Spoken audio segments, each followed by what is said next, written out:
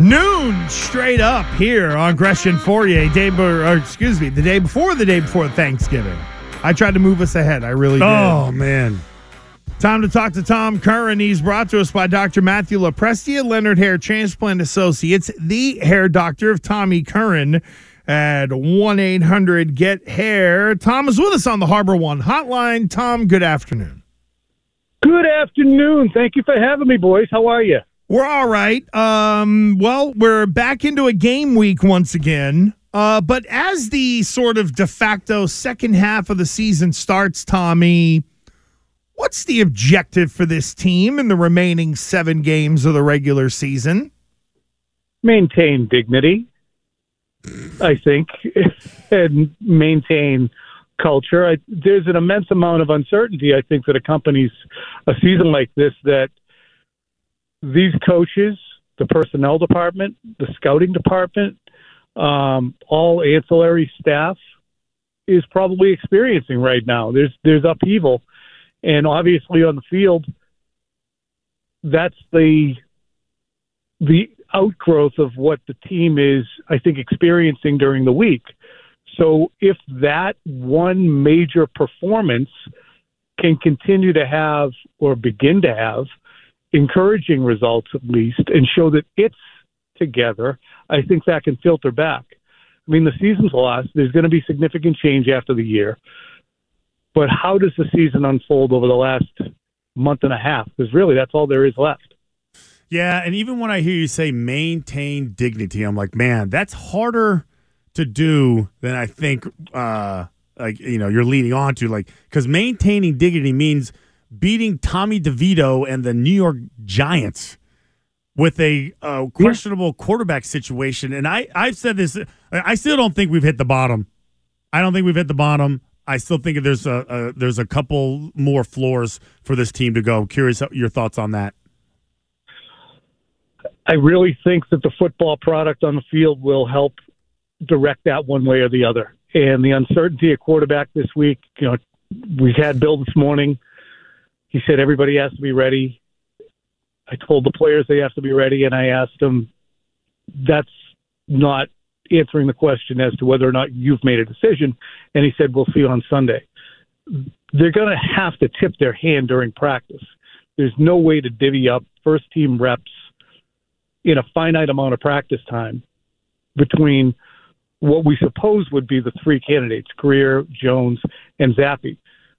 But if you're doing that throughout the week, who's ready to go? Because Zappe needs more reps if he's a starter than he has been getting, and so would Will Greer. So really, who's the decision between? Is it between Mac and Zappe? To me, to maintain dignity, believe it or not, I think the easiest way to do that would be to trot Mac Jones out there again.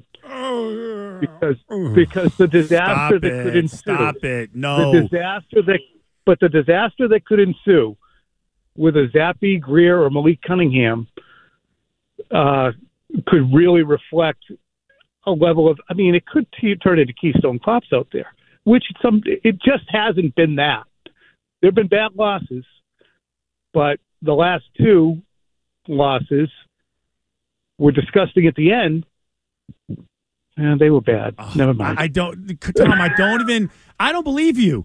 I refuse to believe under any circumstances that Mac Jones starts in this game. Keystone Cops or not. We've been good, and Tommy, Christian and I have been going back and forth on this a little bit because we hear like with Kayshon Boutte, putting together the practices, almost like, hey, you're earning your way onto the field, kid. I just look at Bailey Zappe and I think, how do you sell it to those guys other than, well, he's not Mac, so that's why we're putting him in there? It feels like landing on Mac is still the guy that gives you the best chance to win, does he not? Yeah, that's the sales pitch. He's not Mac. It's not anyone that you're putting up there because you think that player gives you a chance to win. It's just that it's not Mac, which is an insane place to be before Thanksgiving. Insane, but real, right? Real because, again, it comes back to decisions made in the offseason. Brian Hoyer was jettisoned, and again, I'm not saying he was the end-all, be-all, but it was pretty apparent throughout training camp that the Patriots needed a veteran backup because Zappe was performing so poorly. And I said that after the last preseason game. And even after they released Zappe and Malik Cunningham and showcased them to the league and said, anybody want him? No? All right, we'll take him back. They clearly showed that they didn't think that they were ready to quarterback the team. And when Zappe has been out there, he's not performed in a way that gives you any kind of enthusiasm towards saying, okay, well, he's going to energize us. So to me, it goes back to the overarching personnel and decision-making that has landed the team in this spot. Tommy Curran of NBC Sports Boston here with Gresh and Fauria. I know there have been various reports on the locker room being out on Mac Jones. If that is the case, Tommy, isn't it up to the coaches to try to figure that out in practice so that you're not putting someone out there that people don't believe in? Or is that maybe kind of pumped up a little bit in terms of sort of what is being said? Because to me, if guys are completely out on Mac, they're not going to respond to the guy in any way that is positive. And it would be easy to be able to figure out, where do you land on the whole locker room confidence level with Mac? I bet that you, having played college football and on the offensive line, and Christian, having played at receiver in the NFL, would probably be able to answer it better than me. My suspicion is that the selling point is you're still earning a paycheck, you're still putting reps on film, do your job. Are guys going to sit in the huddle and roll their eyes and go to their, position and carry out their assignment with less enthusiasm because it's Mac, as opposed to who? I mean, it's not like they're keeping down, Mahomes back there or some other backup who inspires a level of confidence. So, what do you guys think? Does it really? I mean, you do have to summon something within yourself when you're 2-8 before Thanksgiving and your team's going nowhere and you might have an expiring contract, I think, to say, well, what am I playing for? So that's I think, a real thing. But do you guys think that impacts performance? Do I think the quarterback? No, I don't think they go, I'm going to run a slower or drop this ball because I'm upset at Mac Jones. I don't think that happens, period. But I do think there is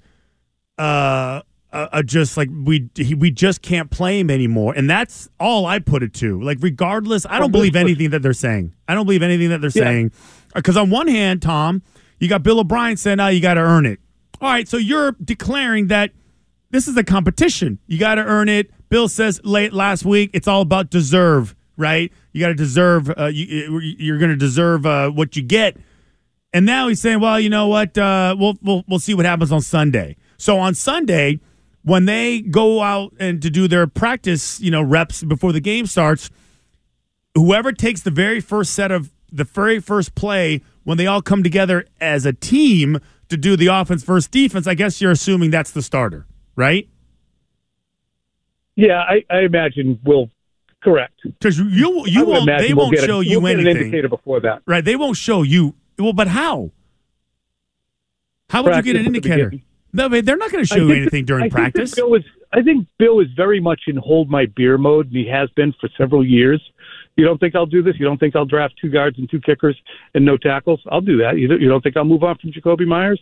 You don't think I'll put a defensive coordinator out there as my offensive coordinator? Watch this. It seems like he's acting out. That's what it looks like to me. That's what my kids do. Oh, I'll do it. I'll do it right now. It's like a hot stove moment, right? Yeah, now you've learned your lesson, but he hasn't. I don't know. I would love to take some side action on this with as far as the only play is Mac's not going to start. The only play is over on carries. Total carries. On the running backs. No, there you're right. Because there's the bets that Fauria has at FauriaBet.com. I'm not any good at it, though, by the way. And then there are the ones that are really out there. Tommy, go ahead, Tom. Listen to this. Get this, Gresh. If it's 3rd and 8 and they're handing off, that is a sign of no confidence. No, very much so. To me would indicate, okay, you're losing your dignity here. I mean, that to me, this performance, what you put on the field. When we put a diaper on. When we finally put a diaper on, that's when I lose all my dignity. Like when I'm old enough and I cannot hold it in, that's me losing my dignity. So this is the Patriots offense putting a diaper on. So we're almost at the depends portion of the Belichick career here in New England. Is that what you're saying? Well, I'm just going off of what Tom's saying, and I agree with you. 3rd and 8 run. Michigan, when they played against Penn State a couple weeks ago, they ran the ball on every single play in the second half, Tom. They said, screw their offense. They can't throw it. They can't do this. Their strength was running the football.